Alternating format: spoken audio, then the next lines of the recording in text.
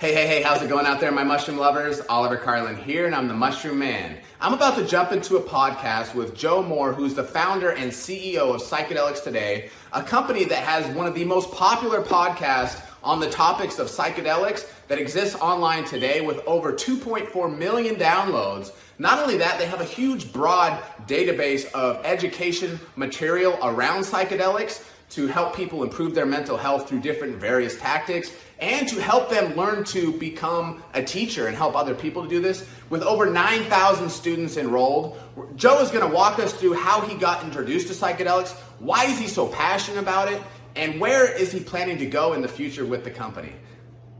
So the big question is this: with over 10,000 different species of mushrooms, how do people that want to benefit from their various medicinal properties accurately identify them in the wild, grow them at home, or make them taste delicious without having to read confusing medical reports and possibly eating a poisonous look-alike by mistake?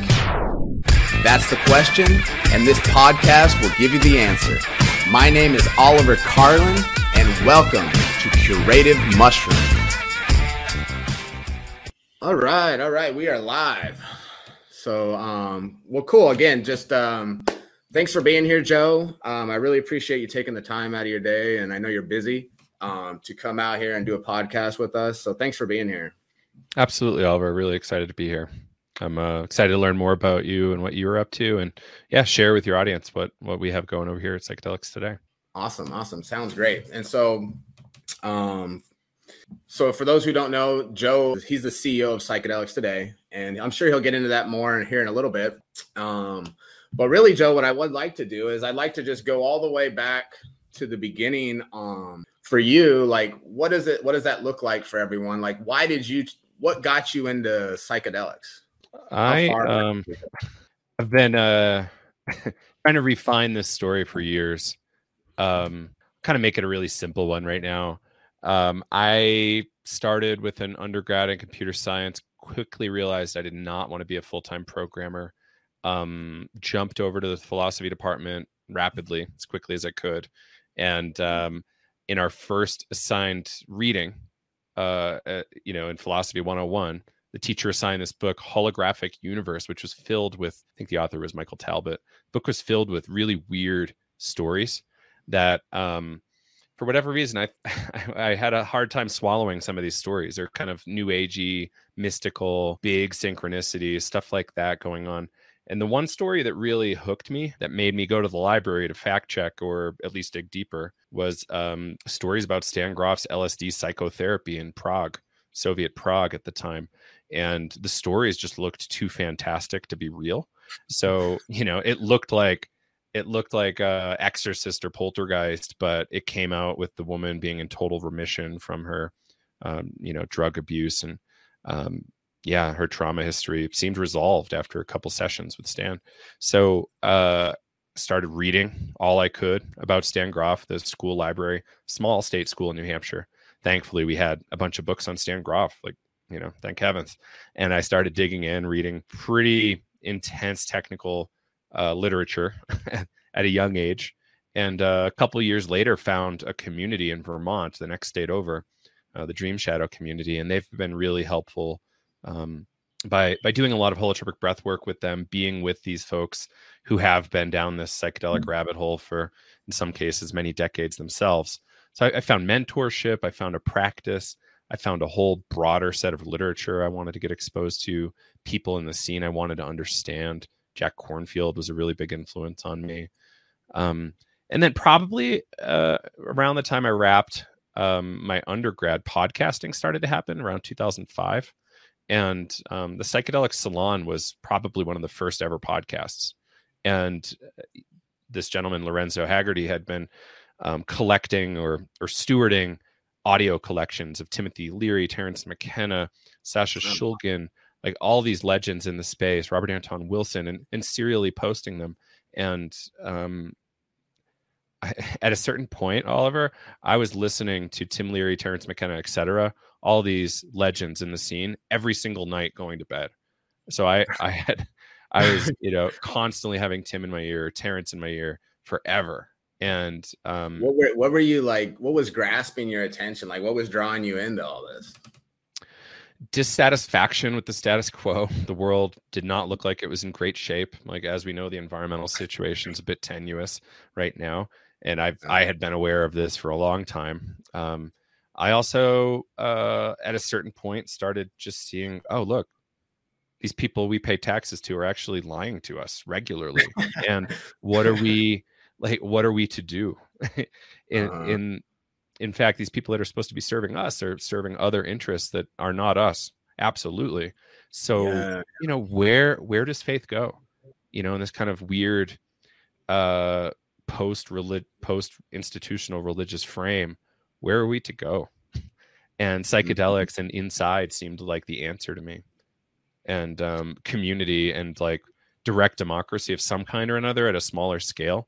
Like I think scale is a really big problem that we're going to have a lot of hard time with going forward. But a group of 100 people, you get together, you could probably do some really great stuff, assuming you're not trying to dominate each other too much. And Terence McKenna's dominator culture critiques were really helpful for me as well. Like what we're seeing in the world right now is direct cause of dominator culture. People always trying to put each other down and climb the ladder. It's funny you say that, because recently I was actually thinking about this same topic, and like, if once you lose trust in your own government, like it makes you question like everything else that they've told you. You know what I mean? It's like a domino effect, and then you end up down this path, right? That's what it feels like to me. It's ugly, right? It's not a really great scene to have to deal with this. And yeah, it's troubling. I was listening to a 1977 audio book, Robert Anton Wilson's Cosmic Trigger, Final Secret of the Illuminati, the other day, and he was suggesting this is a major cause of psychiatric illness right now, psychiatric diagnosis at least, like the lack of trust in each other, the institutions that are supposed to be keeping us safe, and it causes a bit of a split, right? Like it, and imagine how bad it was during the Vietnam War. I don't know that we can really fully imagine it. Like we have subcultures, right? But it was like almost all of America knew the government was lying. Yeah. But these days it's a little dubious. Like we don't know. That was actually back then in Vietnam was kind of like a big era of psychedelics, actually, right? During that time. At the same time, they were way more consumption now than ever has been in history, which is cool. But yeah, during the Vietnam War, you're spot on, Oliver. Like, yeah, it was massive amounts of use, unprecedented levels of use, but small relative to today, I think. Right. And back then it was kind of it was brand new back then, right? People were still figuring it out, I think, right? Exactly. Yeah, it's definitely come a long way too. Like we finally have elders that are from our own, countries. Like there were elders, but there wasn't really, I don't think American culture, Western culture is really equipped to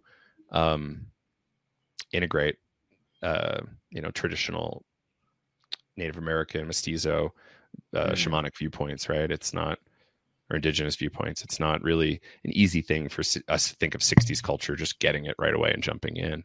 And right now we're trying, we still don't really get it. We're trying, and I think we're a little more ethical these days, but I even have trouble with the word ethics.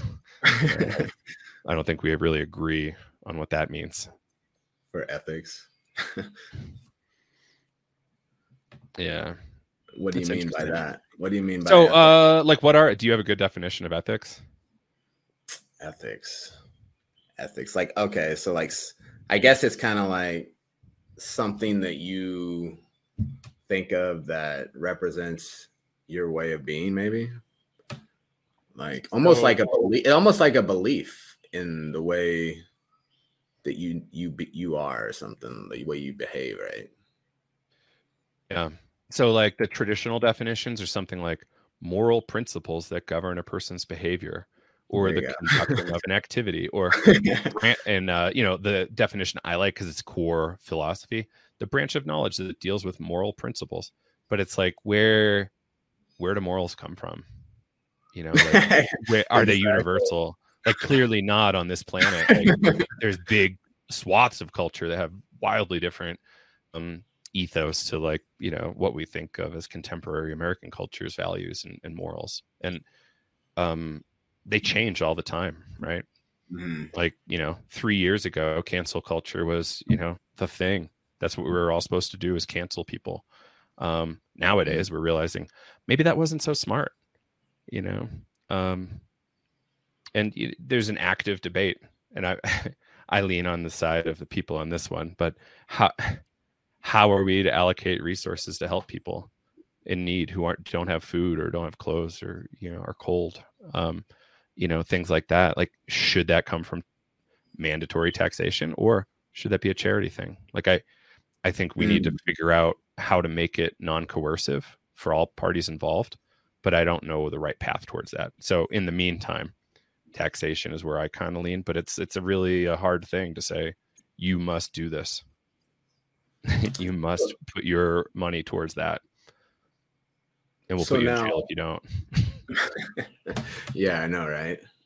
So this not to mention all the money we're spending on bombs and killing people with the same taxes, right? It's like, oh, cool. You paid your taxes, right? Yeah, totally. So you helped feed some people, but you also killed some people too. Yeah, the tax situation would be a whole nother podcast, probably. Right. And it's just like a leading topic for ethos, right? Like ethics. Like, I think largely we just don't agree on much here. Terence McKenna had the line, epistemology has been balkanized. And this is a reference to like the Greek peninsula and how it was just getting broken up into smaller and smaller countries to the point of where we're at today. You got Albania, Macedonia, Serbia, Croatia. Like, there's so many wars happening in the 70s and 80s over there. And I think even in the 50s and 60s, stuff was breaking up because there was some pressure from the Soviet Union. So like, that's a reference to, you know, epistemology being the branch of philosophy around knowledge and like what do we know for sure? What, you know, how do we know things? And, you know, what he's saying is our way of knowing things have been broken up into smaller and smaller chunks to the point where we're not really able to communicate across these borders and barriers. And this is I think it's a really important topic to understand. It is. You know, I think about that stuff all the time. And just like you're saying, it's like, how do you know what to believe and what not to believe? And because the only thing you really know for sure is what you personally experience. Like, that's the only known definite fact that you know for sure. You experience that, right? But everything else, like, it's all stories that were passed down and you're getting them secondhand, you know? Yeah. And, you know, this can lead into psychedelic experiences. So you can have an experience of the mushroom telling you XYZ moral lesson. But how do you know? And how do you know you should actually be choosing that as your path forward? Just because you ate something and then you got some messages. It's like, you know, I've had some messages after eating some bad food in the fridge, right? But it's, you know, it's a really important topic, and discernment is a really big thing in the psychedelic space. We really need to pump the brakes on what we actually believe. And I think, have you seen this nonprofit ICEERS yet? ICEERS. They do a lot of really great indigenous work and kind of values work. You know, kind of on the ethics topic, but they put out a really great study the other day about not believing everything you receive in ayahuasca sessions, because there can be harm from it. Oh, interesting. Right. Sometimes it's good to follow the lessons, right? But should you always follow everything it tells you? Maybe not is the answer, in my opinion. I like to do, you know, Bruce Lee was a philosopher, and I really like Bruce Lee because I like martial arts, and he was kind of the bridge for me into that. But he had a saying, use no way as way. And for me, I say I use no belief as belief. I don't have beliefs. I have no belief, and that is my belief. Radical agnosticism. And I think there's some utility there. Robert Anton Wilson was famous. He's a big time LSD philosopher, did a lot of mescaline as well in his day. He good friends with Tim Leary. he's kind of radical around agnosticism and belief. He had a line, I'm sure he stole it from someone else. Belief is the death of intelligence. And I like that. Why not act in a more model agnostic way? So what if we said, okay, from the perspective of transpersonal psychology, the situation is X. From the perspective of neuroscience and imaging, the perspective is Y. And what if we had 20 data points and put them all together, and then we had a more holistic vision of the situation, right? That sounds a lot more intelligent than excluding data from your model. And it's not very scientific to exclude data. No. If you're looking at getting to the basis of what, the situation is. Yeah. And I know for me, like before I did psychedelics myself, like my beliefs, I feel, were holding me captive to a way of thinking. And it was almost like these walls that didn't allow me to see anything else. And as soon as I broke those walls down and my belief became no belief, all of a sudden I could listen to everything. And everything was like, you know what I mean? Like there was all the information's available to you now. You're not limited to your beliefs. Yeah. Right. It's a big deal. It's and I love Bruce Lee. He was a good synthesizer of East-West knowledge and synthesizer martial arts systems. Like, you read some of his work and it is really good philosophy. Honestly, he was a really big time thinker. Like, did he do his early days with Shaolin and then he kind of like did his own deal? Do you recall much of the history there? Yeah, he was he grew up in China, and he was just a troubled high school kid, and he was troubled youth, and his dad introduced him to Ip Man, which was, everyone's familiar with the movie Ip Man now, but at the time that was like his teacher, and his teacher is one that got him into martial arts, and eventually he came to the United States, but that's kind of his background on.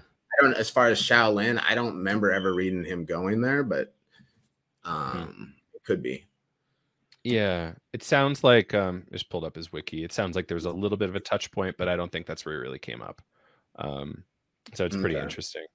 Yeah. So anyway, there's like a lot of wisdom in the Chinese traditions, and Tao Te Ching is immortal, and I think there could be some of that with Confucianism too. It's like a lot of pragmatism in Confucian philosophy, for sure. So this was all, you were studying all this back in what, like 2001 timeframe? 2001 is when I bumped into that Michael Talbot holographic universe book, and right around that same time I started reading Stan Grof's literature on LSD psychotherapy. So when did you actually, were you already doing psychedelics personally, or were you just at this point just studying about it? I was smoking a lot of cannabis. I was drinking too much, and I think I was a little too wild for the people that had psychedelics in their possession to want to share them with me. I was certainly curious. Holotropic breath work was definitely like where I landed, and I was doing a lot of that. And there were really big experiences there. So that was kind of where I got my start. It was probably until 5 or 6 years in that I had my first major psychedelic experience, and that was with ayahuasca in a group ceremony with a shaman from the Amazon who came up to do stuff with us. So it was really interesting and really helpful. And I think all of my experience and all my training and reading helped tremendously. It was a really big experience, and I think if I had been less prepared, I would have been, crushed. I could have built myself back up again, but it would have been a really difficult time. Yeah, now that's an interesting topic right there, because a lot of people getting into psychedelics for the first time, I think understanding the importance of expectations and setting, right, is really crucial. Because I hear stories from our members all the time how they've had these experiences in their past, but it was more in a party setting, or it was more in this, it wasn't in a manner to help to heal them or to give them another way of viewing the world or anything like that. It was just this thing they did to have fun. And that's not the way to do it, right? It's one of the ways, right? Like, let's back off on belief. Like, Yeah, I don't know there you go. where we're at, right? Like, I don't.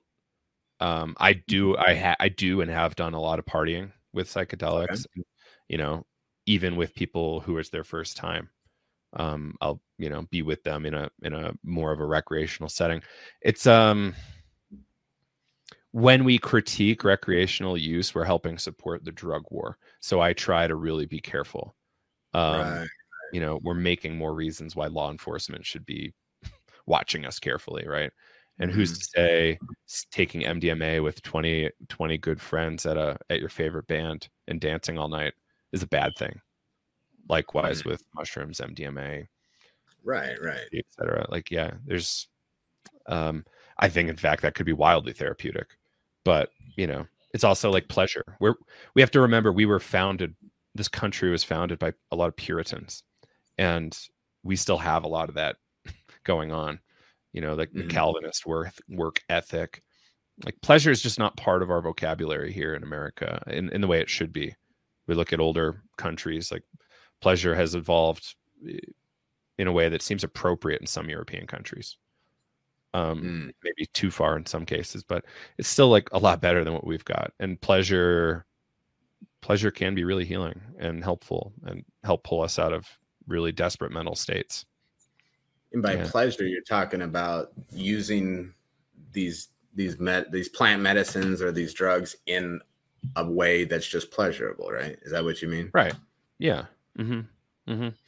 Right. Gotcha. So, like, think, for example, if we were able to replace nicotine and alcohol use with occasional MDMA and mushroom use, like how healthier the population would be. Even if it's not in a real shamanic context, it's still substantial improvement health-wise for a lot of these folks. And it could become a public health issue, right? Like, oh, hey, look, these things are way safer to party with and better for your body. Why not sub?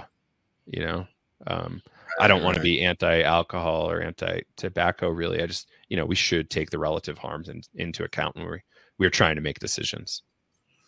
Now, here's a good one. This gets into the whole belief thing, right? Yeah. What's your thought on addiction? Because to me, addiction is just a label, and this gets into more of a belief thing, right? So what's your thought on addiction? Because I get this one a lot. Yeah, it's that's a funny one, right? I've had it. Had family that has it. Friends too. And I think it can happen with anything. It doesn't need to be alcohol. It could be behavior. It could be another kind of chemical like sugar or, French fries or something, right? Exactly. Like, I have a compulsion to do that. Or, it's a category of behavior. And it's kind of similar to OCD a little bit. Like, I have to go back and do this 49 times. Otherwise, I think something bad might happen. Like their behaviors can become, addiction. Apparently the right term, according to researchers, is if we're talking about substance abuse issues, or what is the term? Alcohol use disorder or nicotine use disorder or something like that. And that apparently is a less harmful label and less stigmatizing label for these folks. Like, obviously, if they don't want this behavior and they want to get it fixed, like there are some ways, right? Do we want to medicalize it? Like, I'm a little iffy on that. Like, I think some people with medical training should be able to interfere, but it's a really complex topic. There's a good book called two that are worth reading in this regard. Saving Normal, by a gentleman that actually wrote the DSM-5, or was like the lead of the commission on DSM-5, the kind of the Bible for psychiatry. Some really good things in there about like medicalizing behaviors. And then also Thomas Zaz, a really famous psychiatrist, wrote the book called The Myth of Mental Illness. And he likewise goes in further and saying, like, is this actually a disease? Is it just behaviors? Or in the same way gangrene is a disease, is schizophrenia also a disease, or OCD, or lack of sexual desire? Like, I think there's a big difference. Staph infection, ear infections, lesions, cancers. Those are very different order of magnitude, or like order of thing, than behavioral or psychiatric diagnostic categories, generally speaking. But yeah, like in terms of addiction, I don't know. Like if somebody loves it, awesome, good for them. Do they really love it? Are they actually a thinking person and can make that decision? I don't know that that's for us to really make that judgment call for these people. I think people should, when they're ready, seek the treatment they want and need. I love Portugal's model right now. Do you know much about the drug policy in Portugal? No. It's brilliant. So they had far worse per capita AIDS situation than the United States did. And to address it, they decided to decriminalize all drugs. And instead of criminal penalties for possession related offenses, they would, if they caught somebody, they would actually have this, and it looked problematic, they would send them to a tribunal, a doctor, social worker, addiction specialist, all that kind of stuff. Really, really small fine, like $20-$30 or something, and say, hey, do you want treatment? Are you ready for treatment? If so, great, come with us. If not, here's some advice on how you can be safe. Wow. That's nice. Right. And people can maintain a heroin addiction with a safe supply and supervision for many, many, many decades. Like the worst problem is probably, bowels, right? Like, take opiates for too long and get in trouble there. And if you have good medical supervision, like people can easily survive, for the longest periods of time, even self-administering.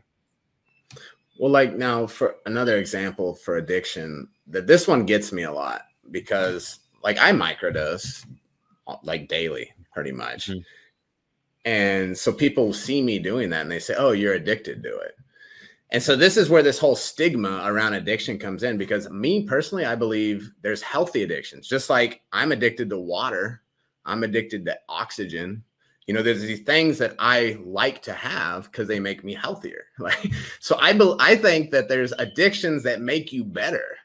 And so like addiction, yes, there's bad ones, right? That do bad things and people want to stop those. But then I think they just umbrella everything into bad. That's what it seems like for addiction. So, right. Like I love exercising. I love going to the gym. I love snowboarding, skiing, biking, skateboarding. Like I love getting my adrenaline fix and my flow fix. That said, many years ago, I had a addiction to powerlifting, and it was a real deal. And like I ended up needing 2 surgeries as a result of my addiction because I would not take days off.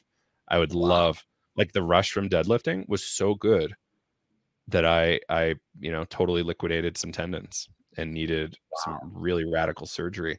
So in your knees or what? I was in my elbows actually. Elbows. Lateral epicondylitis. So I needed some debridement, and I tried everything before surgery. How big were you then? How big were you back then? I was probably 190 at that point at 5'10". Yeah, at the highest. It was fun. Like I loved it. I could eat 5,000 calories a day, which is like obviously, a little bit much, but I absolutely loved it. And, to bring back philosophy and Plato, one of the earliest psychedelic guys that we have, good evidence that he was probably a psychedelic person. It's about the golden proportion. Like what is the actual median thing between both ends? Like where do we find that sweet spot between too much and too little? And like the yin and yang balance, right? Exactly. The ratio, the golden proportion, phi, the logos, all this stuff. Like, what is it? And I think this is something that we should be analyzing for ourselves. And they always wanted to talk about virtue, the ancient Greeks, and that's kind of like, these morals should be universalized. It's like some maybe, but I think there's something there, and this is something people should be, I think, considering. Just because John Oliver told you it was the right way forward, like, is it? Like, question people, even if you think you're totally in line with them. Exactly, totally agree. So, now, if we move forward now, so you were studying about psychedelics, and then for like 5 or 6 years. And then you had your ayahuasca experience and with a shaman from the Amazon, which is freaking awesome. Do you mind touching on that at all? Like how did that affect you? Well, actually, before you did that, were you nervous, or like, how did it look like going into that? Because you'd never done anything like that before that, right? I had tried, right? I had grown mushrooms, I think, at that point and consumed Okay. them. I had some really small experiences. I hadn't had a big one yet. Okay. And yeah, I was nervous to a degree. I fasted all morning as I drove there. I think I woke up at 4 a.m, drove over to New York, and yeah, got into it. And it was definitely a little creepy. Definitely, I trusted the people that referred me, so that helped quite a bit. You know, I wasn't going into just some chop shop. It was a relatively legit scenario.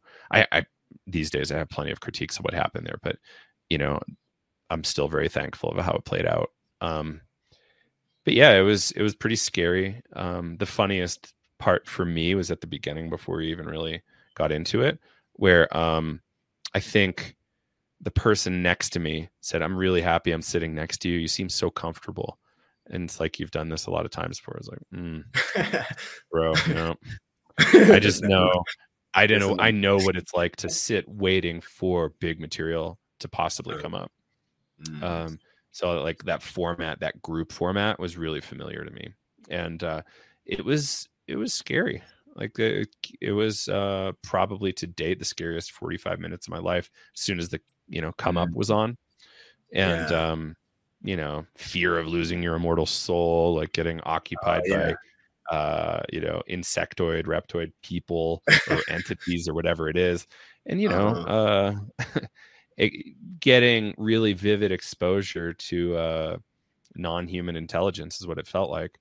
It can be a really scary thing for folks, so sheer terror, 45 minutes, and then the normal purge, which I loved. It was fascinating. It was a great transition from the terror, and then it turned into a really big experience where I was like just barely holding on to the amount of material that was getting thrown at me. Past live experiences, talking to dead relatives, all this kind of stuff. It was really, really helpful for me, honestly. And I was walking on sunshine for 9 months. Like, we came out of it, everything was diamonds and rainbows, sang some songs with people, got to see some art from folks, and a little bit of sharing. And it was really great. I'm not in a hurry to get back to it, but I'm glad to know it's there in the event I'm in a tough spot. Now, was there any moments in that experience where it got scary? Oh, 100%. Yeah. Like, for that whole come up, and then like really there's a little bit of fear around like just not getting absolutely pummeled and like overwhelmed by material. There was a little bit of fear there, but I felt like I could, based on my past experiences, really stick with it and just be with the material, as opposed to like get overwhelmed and freaked out. And that was all, past life stuff, images. Like, I became an octopus for a while, like all this kind of stuff. I was just really with it. Yeah. Octopus are a real weird recurring theme in my experiences. I don't super get it yet, but they keep showing up. Interesting. I know for me, like when I don't know, it was like my biggest fear when I was, my first experience was with 7 grams of mushrooms in Costa Rica.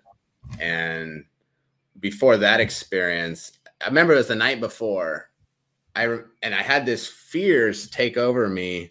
And it was this fear of like losing, like changing who I was. I was scared that if I did this, I might not be the same person I am now as I was, after I take it. And I think people call that the ego, right? That was like, I think I was scared of losing my ego. Maybe I think I had this, that was big for me. It's a very reasonable fear, right? It's all we know. It's like our biggest experience of self. Yeah, it's like, if I'm not who I am, then who else am I going to be? And like, it definitely scared me. Yeah. it's definitely creepy, and it's something we have to face, right? It's one of the biggest lessons we can learn here is like, am I my body? Is that the totality of who I am? Exactly. And I think leaning into that question is a really big deal. And over time, you might understand that you might not exclusively be a biological organism. You might be something different, or layers of that, right?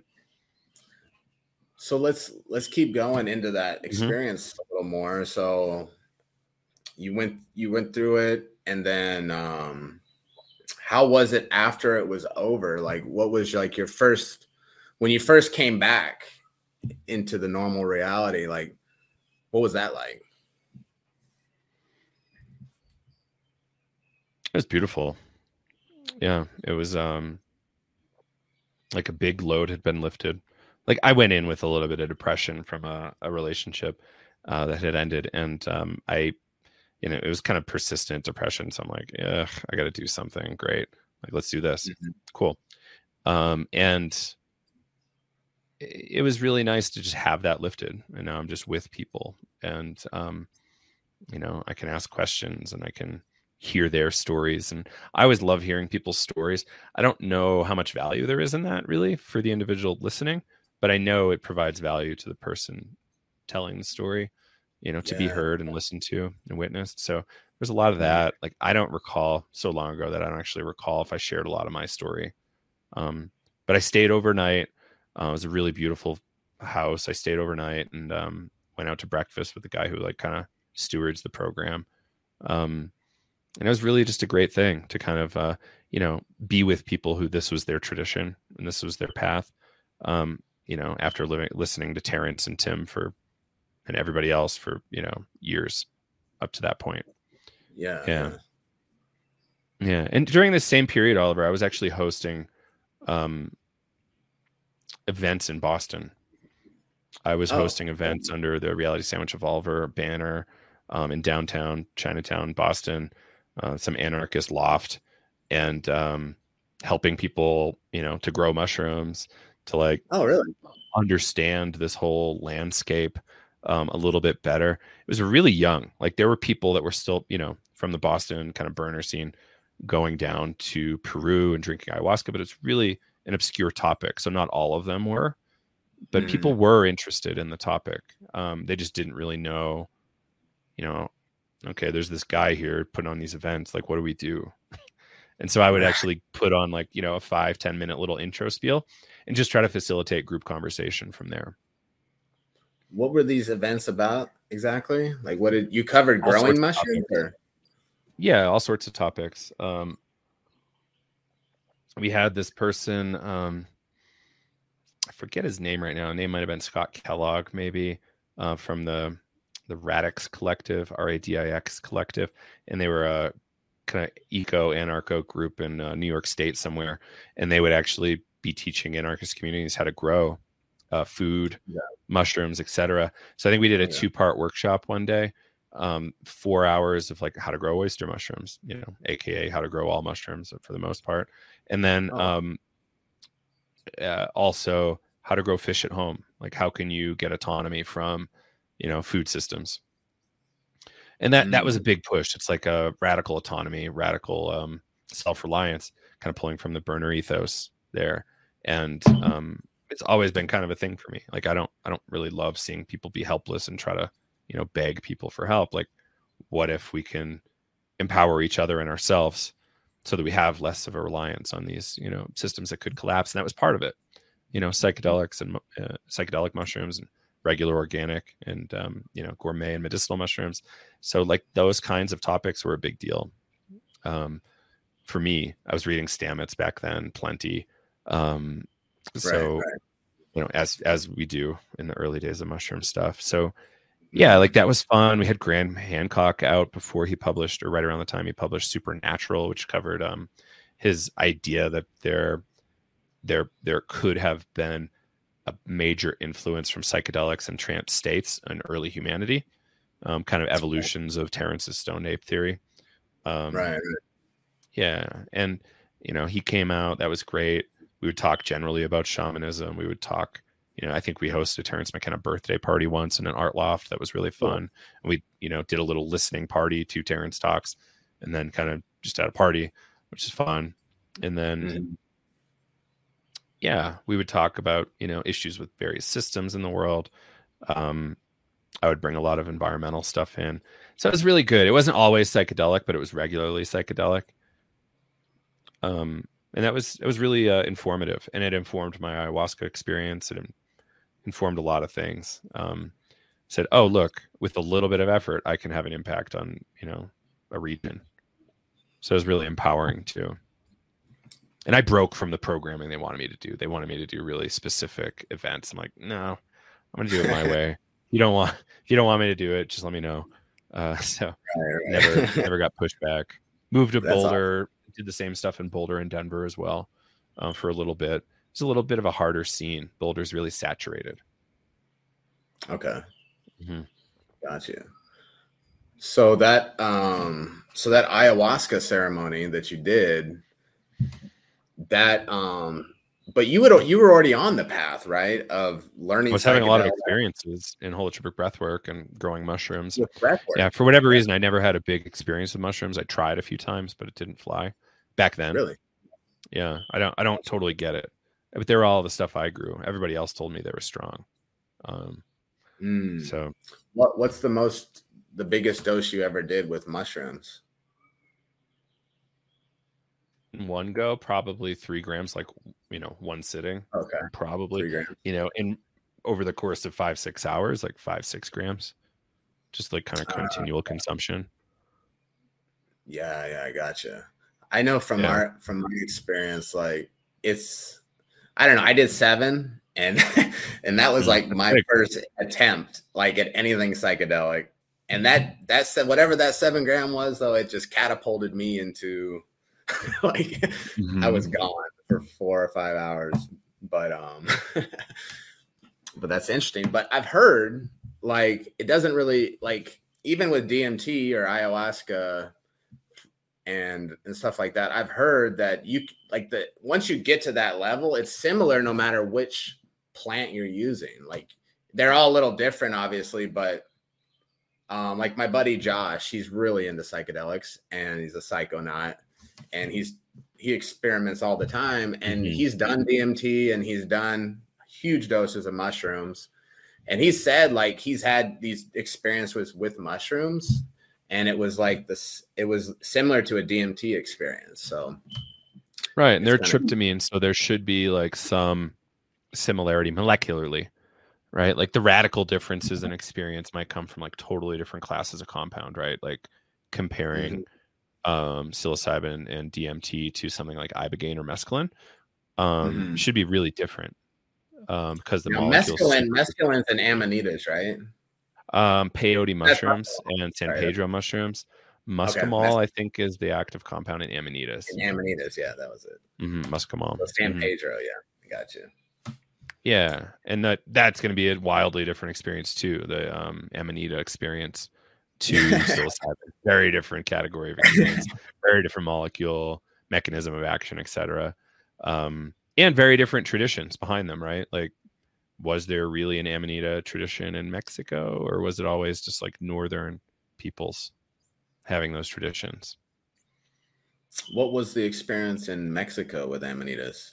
I don't think there was much. That's kind of my point. It was like there's not much of a tradition, as far as I know, around amanitas in Mexico. But Siberian shamans, Siberian, like Mongol shamans, and I think even in northern Scandinavia, similar traditions exist. And it's like really dreamy. It's a really weird from a psychedelic perspective. It's kind of weird to me to call it psychedelic, but things are revealed from the psyche. So like if it's really just mind revealing, mind manifesting, like, yeah, probably it counts. The witches in Europe, like there was some witch traditions using it for magical purposes, and it's interesting. Yeah, it's I've never consumed it. I've had a few friends consume it. Interestingly, Oliver, there's actually a big trend in Amanita sourced gummies, spliffs, and other products to, get people a legal high from amanitas. And yeah, I would have people watch out for these because there has been some fraudulent reports from labs that are testing for heavy metals and other things in the product. So there has been some fraud in that space. So just be a little careful.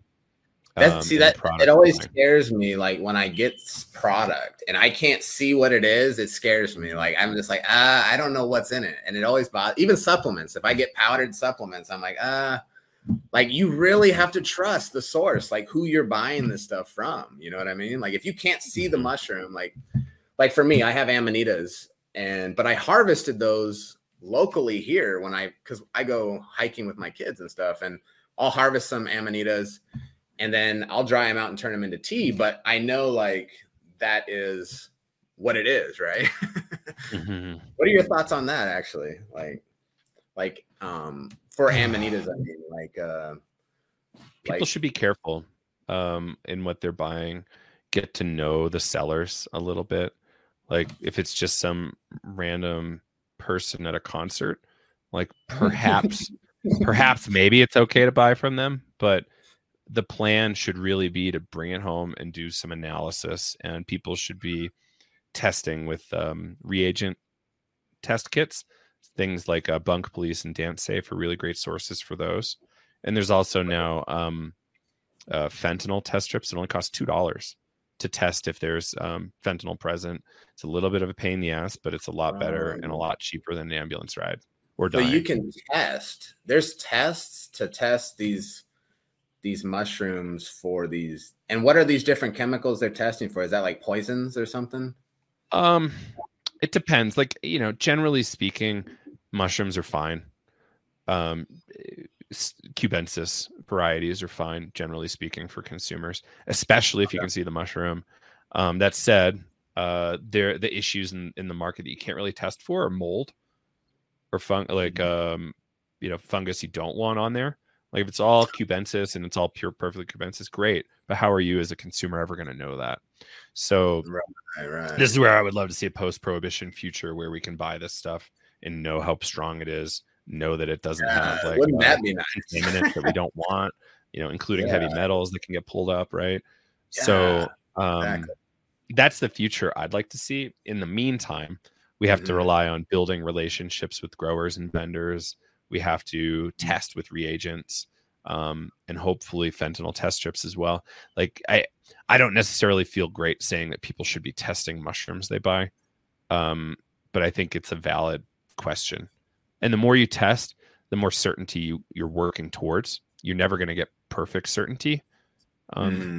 Likewise, people got poisoned from some factory line issue, I think, with Tylenol years ago. So, I believe that was true. But, this is a function of scale. Like, there's still recalls for lettuce, right? So, yeah, and you mentioned something interesting though, like understanding the amount of chemicals in the mushrooms, because like a lot of the mushrooms that people can grow, especially cubensis, right? They've been genetically modifying these things, finding mutations, and some of just the cubensis strains are like they can be like 4 or 5 times more potent than average cubensis. Like they get ridiculous. So like you said, like even if you get a mushroom from somebody, who knows how potent that thing could be or not be. So this is actually a good point. Like you don't know how strong it is. And mushrooms growing right next to each other on a tray can have wildly varying potency. Yeah. I think data came out recently that caps and stems have the same content by weight, generally speaking. So that, is a cap stronger than a stem? Like that whole thing is that's a big kind of a busted debate now. All the time. Yeah. Yeah. And now, how do you solve this problem? So, what a lot of folks I know have chosen to do is grind a lot of mushrooms up into a powder. Spin it a lot. So hopefully you make a homogenized dough. You can make it all the same potency. There's going to be some variability. It's not perfect, but at least it moves in that direction. And then uniform capsules. So capsule things, and hopefully they're around you know, 0.1 to 0.4 capsule, like 0.4 grams, 0.1 grams, which is 100 milligrams or 400 milligrams, I think. So that's a good point. I was with somebody and they were weighing their dose with the capsules, and they weren't accounting for the weight of the capsule. Right. The weight. That's a weird one to do. It's it's complicated. So one thing that was really helpful, I saw somebody do, might have been me, was weighing 30 capsules on a really good scale and actually running an average across that to say, okay, across this sample set, we're averaging like 0.23 grams per capsule. And then we had to like kind of calculate in the capsule weight a little bit. And then do you just go ahead and eat 7 grams? Because it could be like plus minus 70% potency. And after I think 6 months, I think psilocybin is radically breaking down in the mushroom too. So old product could be, you know, say you get used to old product and then you get some new product. Like the idea might be to start batch testing really small. So you get an idea of what this batch is like before, you know, sharing it with people or having a bigger dose yourself. Absolutely. Now, so up to this point, you obviously have a passion for what you're doing and helping people to also gain this insights and stuff from psychedelics. Now, at what point, how did Psychedelics Today come into the picture for you? So a big portion of the why comes down to our kind of Stan Groff orientation, the transpersonal psychology orientation. It was really underrepresented in the psychedelic space when we got started. And the reason we got started was to bring that conversation in. And it, to me, is a far less boring framework. It's a really useful and democratic framework.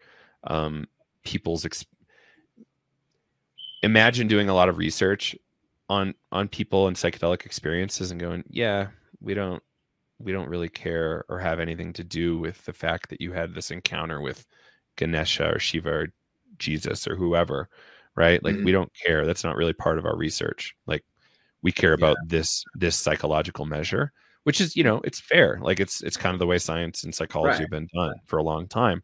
That said, again, to my point earlier, should we be throwing out data and not making it part of our story? Totally.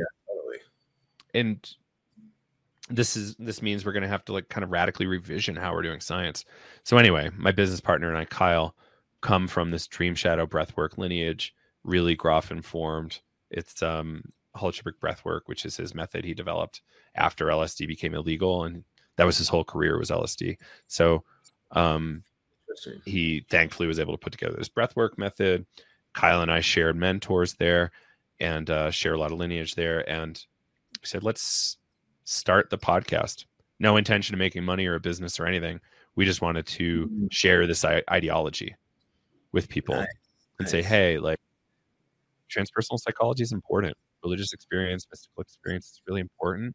And we should understand it better and not make people feel like outcasts would have these. You know, there's ways in which people with these experiences might be worked with better than the way they were historically being worked with. And, you know, I'm trying to think of some good examples of transpersonal psychology. So it's more the study of what happened than why it happened. In a lot of contemporary psychology, we want to understand, like, why is this happening? As opposed to cataloging very strange things that have happened and working with people around those really strange things. Right. So Psychedelics Today seems like it was kind of founded a lot on breath work. From what I'm hearing, like you have a big background. Our frame is that they're all the same. Yeah. Like largely you're dealing with the human psyche. And we use psyche as a really specific word for a lot of reasons. We don't mind. Mind's a good word, but it's complicated. Like, where is mind? Psyche is already ambiguous enough, so we use that. So like the psychedelic experience, and the breathwork experience can be identical. So my biggest breathwork experience was bigger than my ayahuasca experience in terms No of like kidding. potency of experience. But Wow. that said, I did a lot of breathwork to, you know, roll the dice to get that experience. Not everybody's going to get that big experience this, you know, their first go. So now, you know, before this call with you, I've heard a lot about breathwork. I haven't studied anything about breathwork. So I do meditation daily. I don't understand a lot of breathwork, but I was just on a podcast with Alan Belcher. He fought for the heavyweight champion. He won, by the way, like a couple of days ago. It was really exciting. But he said the same thing. He was big on breathwork. And he talked about it, and he even said like you can release DMT inside if you do breathing a certain way or something, which just blew my mind when I heard that. Not Do you mind proven yet. It's speculated, but we don't know for sure. Okay. So this is actually a really hotly debated topic. And we call it the endogenous DMT being released from your pineal gland is like that's the talk track. I'm not super up to date on the argument, but the idea was, you know, historically that the pineal gland was the bit of your anatomy that's your gateway to the spiritual world. And then there was all sorts of weird new agey stuff that started going in. Oh, it's getting calcified. Your pineal gland's getting calcified. Therefore, you can't have spiritual visions. And it's like, we don't really know if a calcified pineal gland means you're less spiritual or have less of a connection. That would be a really good study. People should do that study. But the pineal gland was too small to produce enough DMT in a really rapid format, in a really rapid way, so that we could have that experience. And people then argued that perhaps if your gut was right and your lungs were functioning properly, doing these exercises, you could actually be releasing DMT through those other organs. Again, all speculation. Right. But to me, I started going like, does it need to be molecular? Like, does it need to? Or does it make it less special if it is not, you know, a DMT related thing? Like a mystical experience to me is a mystical experience. And there's many ways in which you can induce those. I don't want to say like, you know, all mystical experiences equal X. I think there's room for people who have made a lot of spiritual progress and growth in themselves and assorted traditions, and they might be having a different category of religious experience, right? Somebody who's been like deep in a shamanic tradition for 50 years, like their mystical experience might be really different from, you know, the person just having their first one. Absolutely. You know, their first ever ayahuasca experience, for instance. Yeah, I mean, even now, like I do different levels of dosages at different times, and they're always different. No matter, it could be the same exact mushrooms that got grown. Doesn't matter. My experience is different every single time. It's kind of interesting. It blows me away, but it's amazing. A lot of diversity in the experience, right? It's it's almost. There's some story somebody told me a while ago, or they were trying to tell a story, something along the lines of there's so many new continents to explore, to be discovered and fleshed out. And we have this really privileged position in history to, you know, we all can grow mushrooms at home now, and we can be systematic explorers of the unconscious and the subconscious and, you know, whatever these worlds are. You know, there's a lot of experiences cataloged that you could try to recreate. There's experiences that are novel that you could try to create, group experiences that you can create. There's so much here. Do you mind to maybe share a little bit about what does breath work mean? Like I haven't looked it up at all, so I don't know, but like, what does that mean if someone's practicing breath work for this type of purpose? Yeah. Like, what does that look like to somebody? It's breath work is a really large category of a term. There's a lot of practices that could be called breath work, right? Like there's a really easy kind of practice of alternate nostril breathing, in and out and in and out. And that's a, ancient yogic practice, like Tibetan Buddhist practice or something. And then there's all sorts of breathwork practices in the yoga traditions. There's breathwork practices worldwide where people could be going into trance and doing, really interesting work or healing or whatever it is. Wim Hof is the really popular one right now. There's all sorts of methods. And this guy, it's different from what my practice has been, my experience has been, but it's really interesting, and it's kind of modified Tibetan Buddhist practice. I think Tumi breathing, where they actually have you seen these guys, the monks that go out with wet blankets in the middle of winter in Nepal and actually will like dry the blankets and stay warm enough. And it's a type of meditation and type of breathing that can produce a lot of heat. And Wim Hof method kind of is a modified version of that. Part of Wim Hof is. So that's really interesting. People can work through a lot of really interesting psychological material they have doing Wim Hof. Stan Grof, his first clue, as far as I know, about breath work being interesting as it relates to psychedelics and psyche generally. Wilhelm Reich, one of the early student of Freud, would actually start his psychoanalysis sessions with, I think, 10 minutes of intense breathing with the client before doing therapy. And so this was a really interesting practice that had a grounding. I think there was others in the European psychological tradition that were doing this as well. So that was kind of where it started. Grof couldn't do his LSD work anymore. That was his whole background. Ended up at this coastal retreat place called Esalen, which is kind of a big hub. The religion of no religion is what they kind of like to call it. Like, yes, all the texts are valuable, but there's no real truth. Religion of no religion. Yeah. And yeah, like, let's value all these great texts and traditions and try our best to just do well for ourselves, right? In our community. Absolutely. And so anyway, it was a cultural nexus point, and he's watching all these other people getting exposed to Kundalini yogis, shamans from all sorts of traditions around the world, experimental psychologists from all over the world.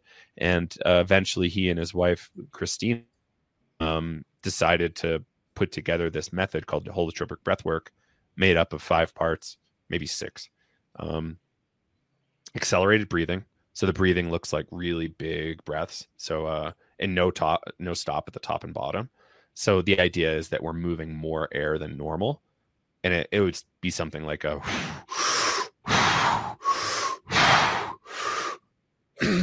as long as we're moving more air than normal, we're in good shape, generally speaking. And the individual can actually, it's coming from them. They put in the work. They can actually titrate the experience by how much air they're moving.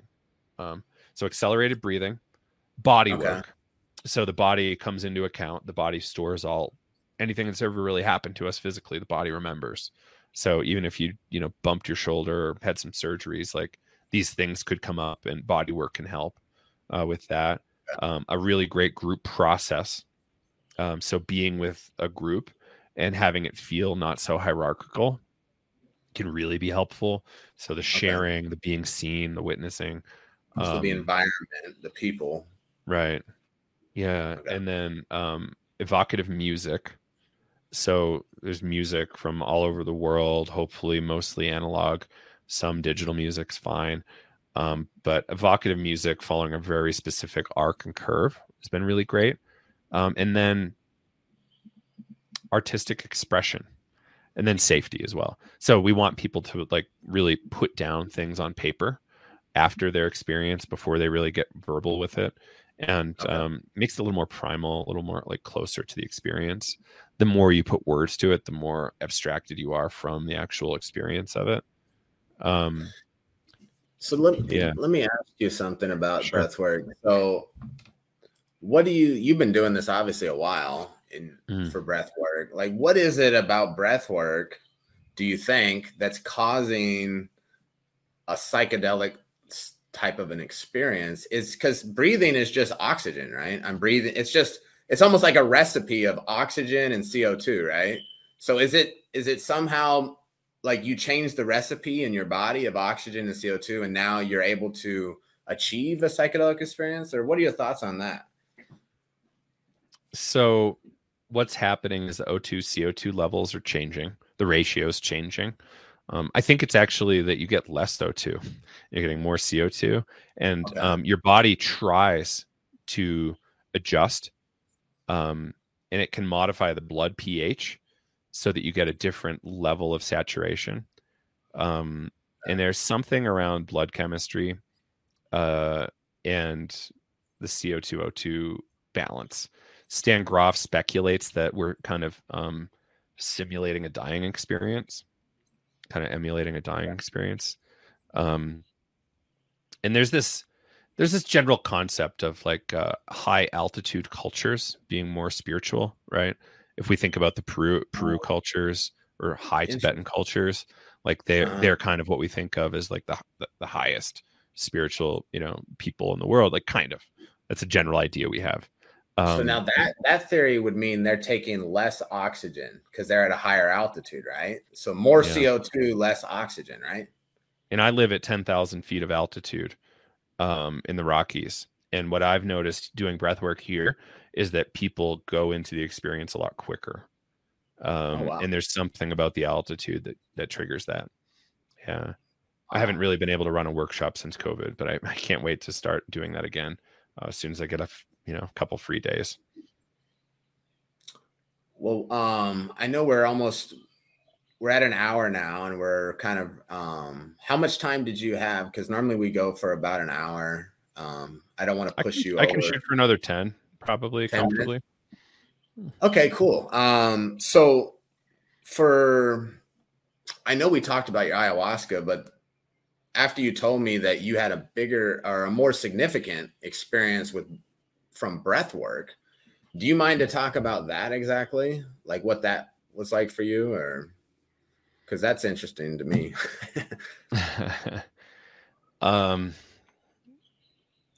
It came at a really peak despair moment around the future of the planet. Probably a lot of also personal frustrations with how things have, been, my experience of the world to date. And it's really, I started having a visionary experience before I even accelerated my breathing. No drugs whatsoever involved. My body was full on shaking. It was kind of funny because I was still mentoring and kind of interning a little bit with my teachers, and where they had me guiding the relaxation and a meditation and guiding the group a little bit at the beginning. And I was going to be breathing, so I didn't get to go through that. But as I'm guiding people, I'm feeling the energy kind of build and build and build, and my body's like shaking like crazy. And I'm thinking there's something big is about to happen, I believe. I don't know exactly what, but I know I'm about to have a big one. Somehow I held it together and could, guide the group through that. The smarter thing to do would have been to transition it over to somebody else, but I didn't want to disappoint anybody. I wanted to still be the rock star, right? So I lay down. Immediately in a visionary experience, everything is burning. And this is like kind of a classical mystical experience. There's been a lot of people who have had this one. The world, everything's burning. Nothing is going to survive in the physical. I wasn't going beyond that because it wasn't really part of my concern at the time. And there's a lot of really interesting dynamics between masculine and feminine. And I was kind of like, 7 years too early on the toxic male thing, the toxic masculine concept. Like everybody kind of picked it up in a weird way later. But at the point, I'm like, okay, yeah, like clearly males are doing all the burning in the Amazon and making all these decisions to do all these wars that I don't really believe in. And, not making the decision to go green when we should be going green on a lot of things because, the atmosphere is about to, take on far too much carbon and shit'll be irreversible. And so I think there was some frustration about, what's my place in this world? Like, is this world even for me anymore? Like, previous generations had a really good run, but, later in my life, we're going to see so much pain and suffering, sea level rise, etc., lack of food, starvation, forced migrations, the works. increased hurricane activity. So it was just like everything. And then I saw that paired with government corruption and some other shit that I was like, okay, this was like coming to a peak in this experience. And I was being supported by some feminine entity. And then it was like expressing itself. Like I was really experiencing all this kind of like internalized anger about what was going on in the world, and disappointment, honestly, too, about what was going on, the global situation, and how as a young male to choose to make their path in the world, knowing all of this. I've made the decision not to have children. I've made a lot of decisions around this Right. to date, and like it's a bad one. It's still a really core problem for me. I just, I believe that we can find a way. But I left that experience total despair. I was in there for 5 hours.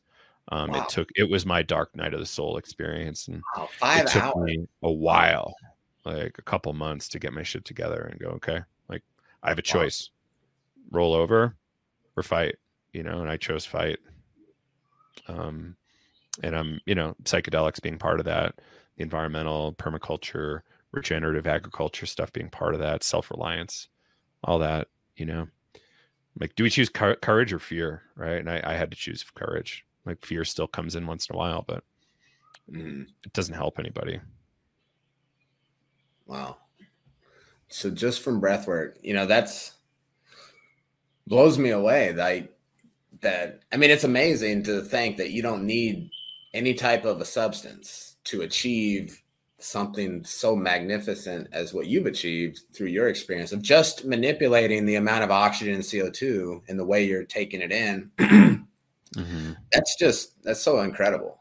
I love that stuff. And I meditate personally, and I love meditation. And so I'll have to get with you on some different breath work stuff I can practice, because I would love to add that into my tip is always go to Wim Hof. Like this method that I have been doing, you really need to find some people that have been trained and certified before you jump into it, in my opinion. And holotropic breath work is the bigger one. My teachers call it dream shadow transpersonal breath work, and Stan Groff is with another organization now, and they're calling it Groff Legacy Breath Work. What's funny is I did a lot of a certain substance at one time, and it was it pushed me over to a point where my body was reacting in a weird way. Like I couldn't breathe, and I was I didn't know what was going on at the time. Later to find out, I think it was a panic attack or something like that, because we called a medic. And I had the medic on the phone because I thought I was dying. And then the medic's like, you just got to breathe. Like, I'm like, I am breathing. What are you talking about? No, he's like, breathe in for 5 seconds and then breathe out for 10 seconds. And it was amazing because as soon as I started changing my breathing, I immediately started to calm down. And it just blows me away, the power of just breathing. That's incredible. And it makes you wonder too, like we don't have control over a lot of our bodily functions, but for some reason we have control over breathing. Well, this is actually, and it's an autonomic function that we can't, it's the only autonomic function we can really consciously control. Yeah. And Wim Hof makes a big point of this, saying that, he's able to show that through breath manipulation, he's able to actually impact other autonomic nervous system functions. And he's proven that pretty well, in my opinion, lab studies and other things. And yeah, what is it about breath? Like many cultures, the Hawaiian cultures, the, Eastern philosophies and practices all take the breath very seriously. The breath practices in Africa are, big, ancient practices. They've been around forever. And yeah, like why? I think there's a tie. If you're not breathing, you're dead. And so this is what the living can do. And there's a big differentiation. So like breath is life. Breath is the first thing. If we don't get enough of it, we're out. Right. As an external substance. In the survivalist world, we call it the power of threes. So you can go 3 weeks without food, 3 days without water, and then 3 minutes without oxygen. Yeah, You die. exactly. Right. It's core to who we are. It's and what I do love is that it actually shows that it's in you. Like the magic is in you. It's not in a molecule or a mushroom necessarily. There can be magic there too, but like there's so much magic in the individual, and power in the individual, and we call it agency. It shows people that they have agency, and it unsettles the balance in a lot of ways of the way we kind of do mental health care and other things. It's like, well, but it's good from a certain perspective. It's resourcing, and we're giving people more skills and resources to be able to deal with stuff. But you have that capacity in you. There is an inner intelligence that can heal your body the same way a big slice will get healed. Might need a little help getting clean and stitched up maybe, but it will heal. Your body knows what to do. And if you give it the opportunity, your body can heal your psyche as well. And we actually suppress hyperventilation in our culture.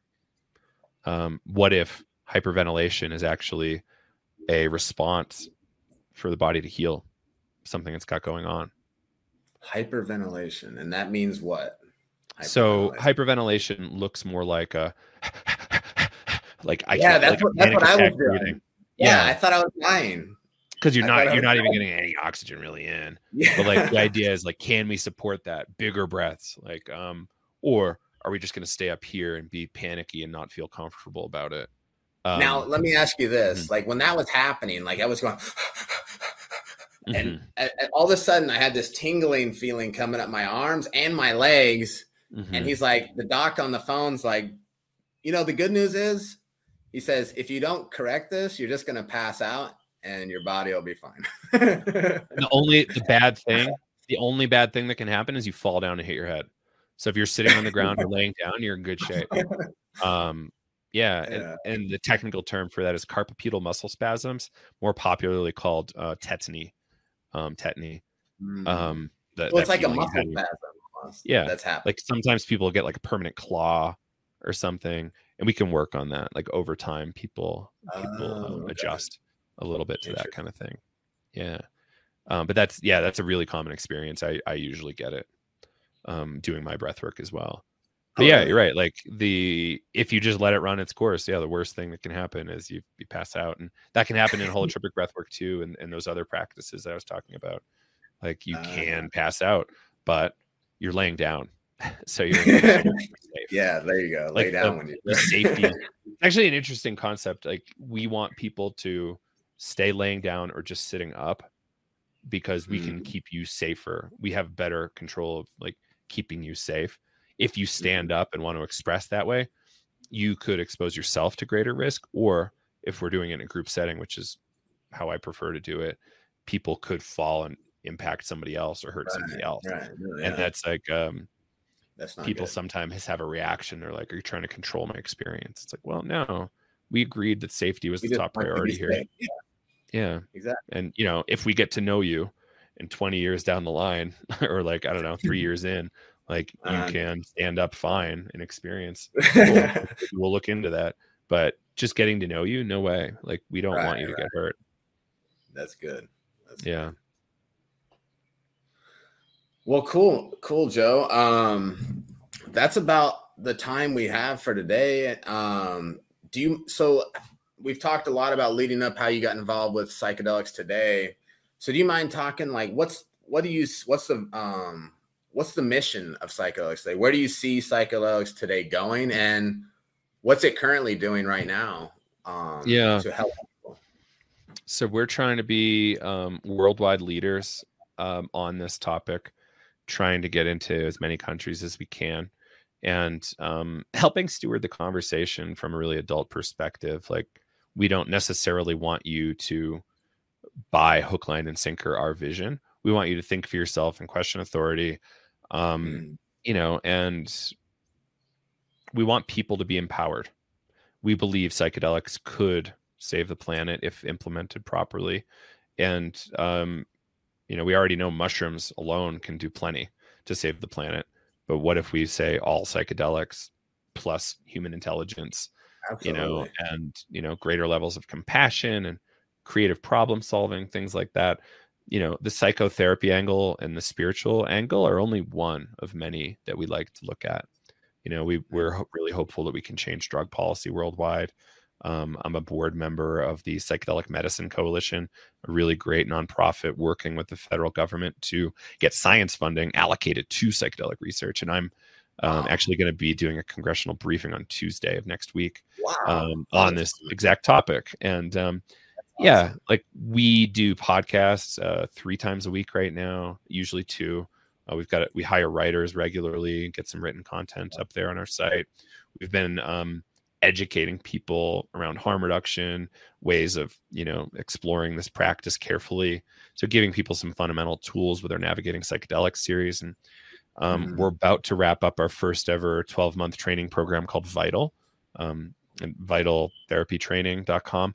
And that's our answer to how can we take a multi-model approach, model agnostic approach to this topic, give people a lot of ammo so they can start making up their own decisions and build their community of practice. And we accept everybody from, psychiatrists, anesthesiologists, all the way down to coaches.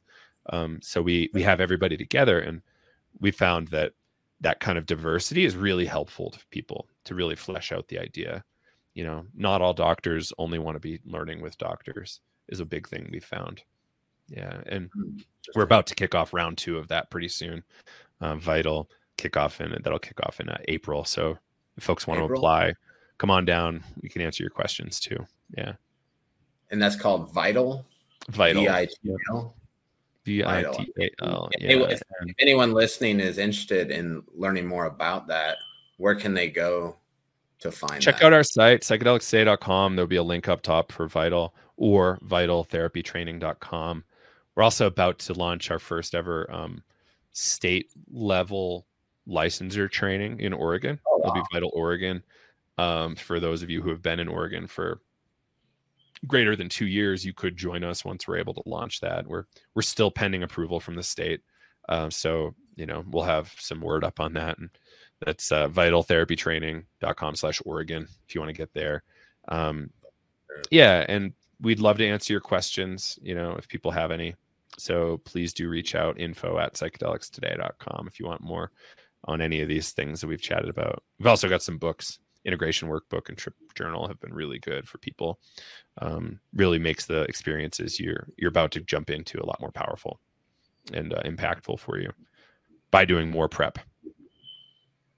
Absolutely. And like you said before, the prep and the setting and the intention, that's what I was trying to say. The intention going into these things is probably one of the most important parts, right? So absolutely. Yeah. Setting, substance, dose, all that stuff still matters. Yeah. Well, cool. Thanks so much for being here, Joe. And any last words you'd like to say before we close out? It's really important that we work to end the drug war, the psychedelic scene, mushroom people, etc. Everybody should be really concerned about this topic. People have been going to jail for decades, impacting their families for generations, in many cases getting killed. Not to mention what the USDEA and its war against cocaine has done in the Amazon, deforestation. Just look at the history of what we've done in Colombia. It's not pretty. And it's all because of prohibition. And psychedelic science would be 5 decades into this project if it wasn't for the drug war. So we're really behind and we need to catch up. So ending the drug war, getting science funding, getting these things descheduled or, becoming decriminalized at your local level, like all is really important work. So let's keep working towards, a safer future for all of us who are interested in this topic and a brighter future for us too. And thank you for having me, Oliver. Awesome. Yeah. Thanks for being here. And thanks for everything you're doing with Psychedelics Today. And the mission sounds incredible. And, taking on that other approach that most doctors ignore, almost like the spiritual side, if you will, of what's happening during these things and everything else. So thanks so much, and hope to have you on again in the future sometime. So please, love it, and thank you. All right, cool. Well, have a good one. Talk to you later. Oh wait, hey, did you want to answer any questions? If there's questions, I can answer some for a couple. Yeah, let's see. Does anyone have any questions? I'm looking at the live comments right now. Does anyone have would like to ask a question to myself or to Joe before we close out? There's one question here on the Facebook thread. Okay. I'll read it. I'm a pancreatic cancer survivor and just finished 6 months of chemotherapy. Actually, if you click it, does it say show? Can you click the middle? It should say show. Do you have that on? Not on Facebook, no. No worries. Yeah, he had a 9.5-hour Whipple procedure, cancer-free as my last CT scan. Great, congratulations. Curious about rejoining the mushroom world. It's been 50 years since I had that mushroom on my pizza. Yeah, Robert, my best advice is Google's your friend here. And you can buy everything you need to grow, probably for less than $50 at home. But no, it is federally illegal and likely illegal in the state you're living in as well. So just be really careful and know that you'd be taking on some risk. Yeah, that's probably the best path there. Any other questions pop up? Here's one. I'm going to show it on the screen. Can you read that? So this one from what sorts of things can we do to help stop the war on drugs? So number one, get educated on the war on drugs. Understand why it happened. The DEA recently admitted in a museum exhibit that the war on drugs started for racist reasons. To keep down Black and Mexican populations and even Chinese populations. And it's brutal. Chasing the Scream would be the first book I would recommend people read by Johann Hari. And then understanding how you are showing up in the psychedelic scene or other scenes and what you might be saying or doing that could be supporting the war on drugs. For instance, if you're still drinking beer, Anheuser-Busch, I believe, in their parent company, have been the largest funders of anti-cannabis legalization work, as far as I understand. So, vote with your dollars. Maybe you can't drink Budweiser anymore. It's fine. Like there's plenty of other options out there. And, what else? Try to find nonprofits who focus on this. We support nonprofits like Dance Safe. Students for Sensible Drug Policy we really like. Who is it? Drug Policy Alliance has been a really great group as well. But really, Carl Hart would be another person to read. His recent book, Drug Use for Grown-Ups, could really inform you and help give you a good path on understanding, why we should simply eliminate the drug scheduling system altogether and work towards a safe supply for everybody. Yeah. All right. So vote with your dollar pretty much and that can help. So that's something everyone can do that's watching this is, look at what they're spending their money on and. Exactly. And then read and get educated, right? Like, I think again, I'll shout out those books, Chasing the Scream by Johann Hari. And then, Carl Hart, former head of psychology at Columbia University. He wrote a book called Drug Use for Grown-Ups, and it does a really good job kind of breaking down when we stigmatize other people for drug use, we can be supporting the drug war. Interesting. Yeah. Mm-hmm. So by talking bad about something related to the drug war can support it pretty much. Right. Yeah. And understanding things like the term crackhead is super racist and we shouldn't be saying it. So, it was developed as a racial tool, like that term. So, we've got to be careful there. Things like cokehead, these derogatory terms support prohibitionist narratives, and we really need to work away from that. Yeah.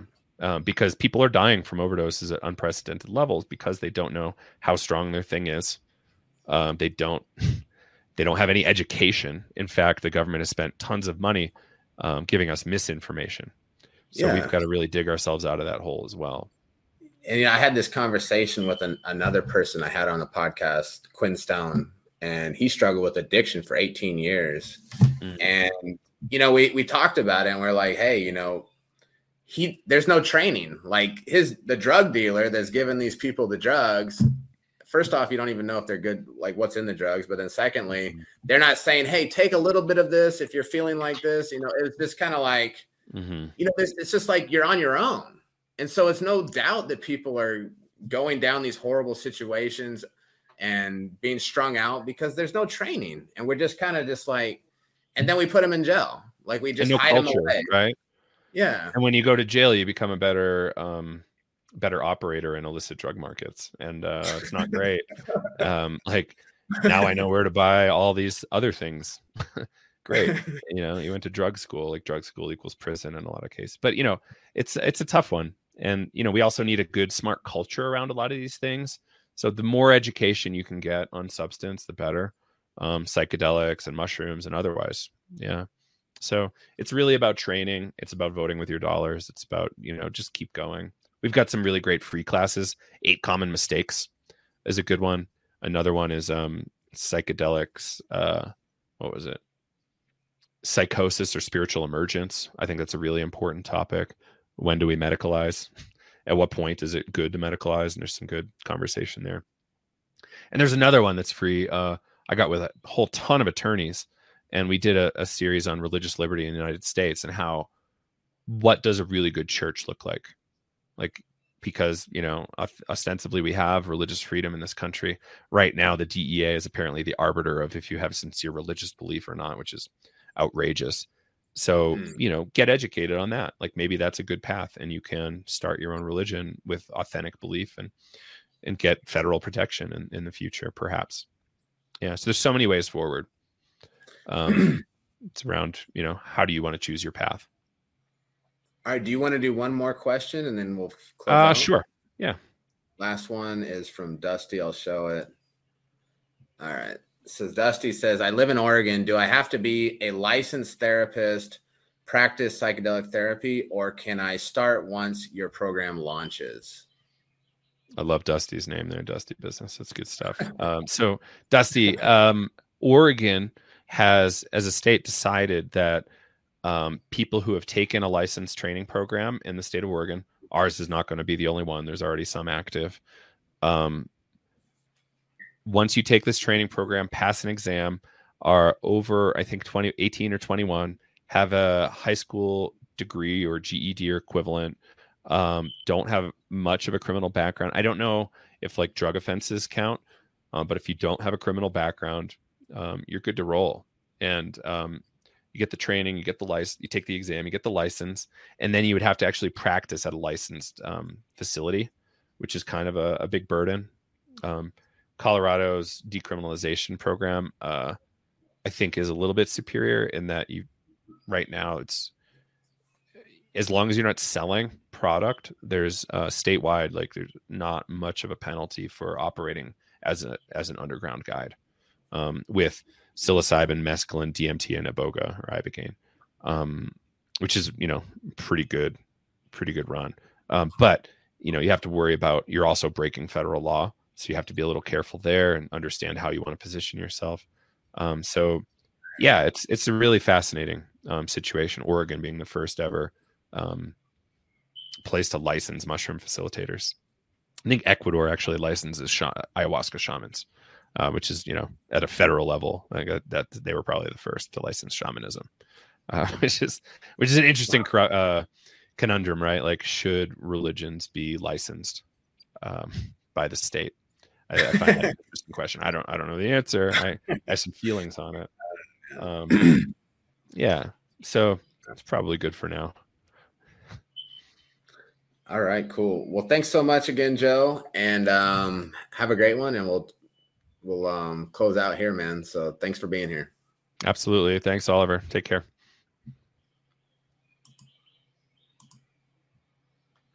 All right, so if you want to know how curative mushrooms is helping sad people to improve their mental health by by growing happy mushrooms at home using an all-in-one simple growing system that doesn't require any complicated instructions or expensive equipment, then head over to curativemushrooms.com.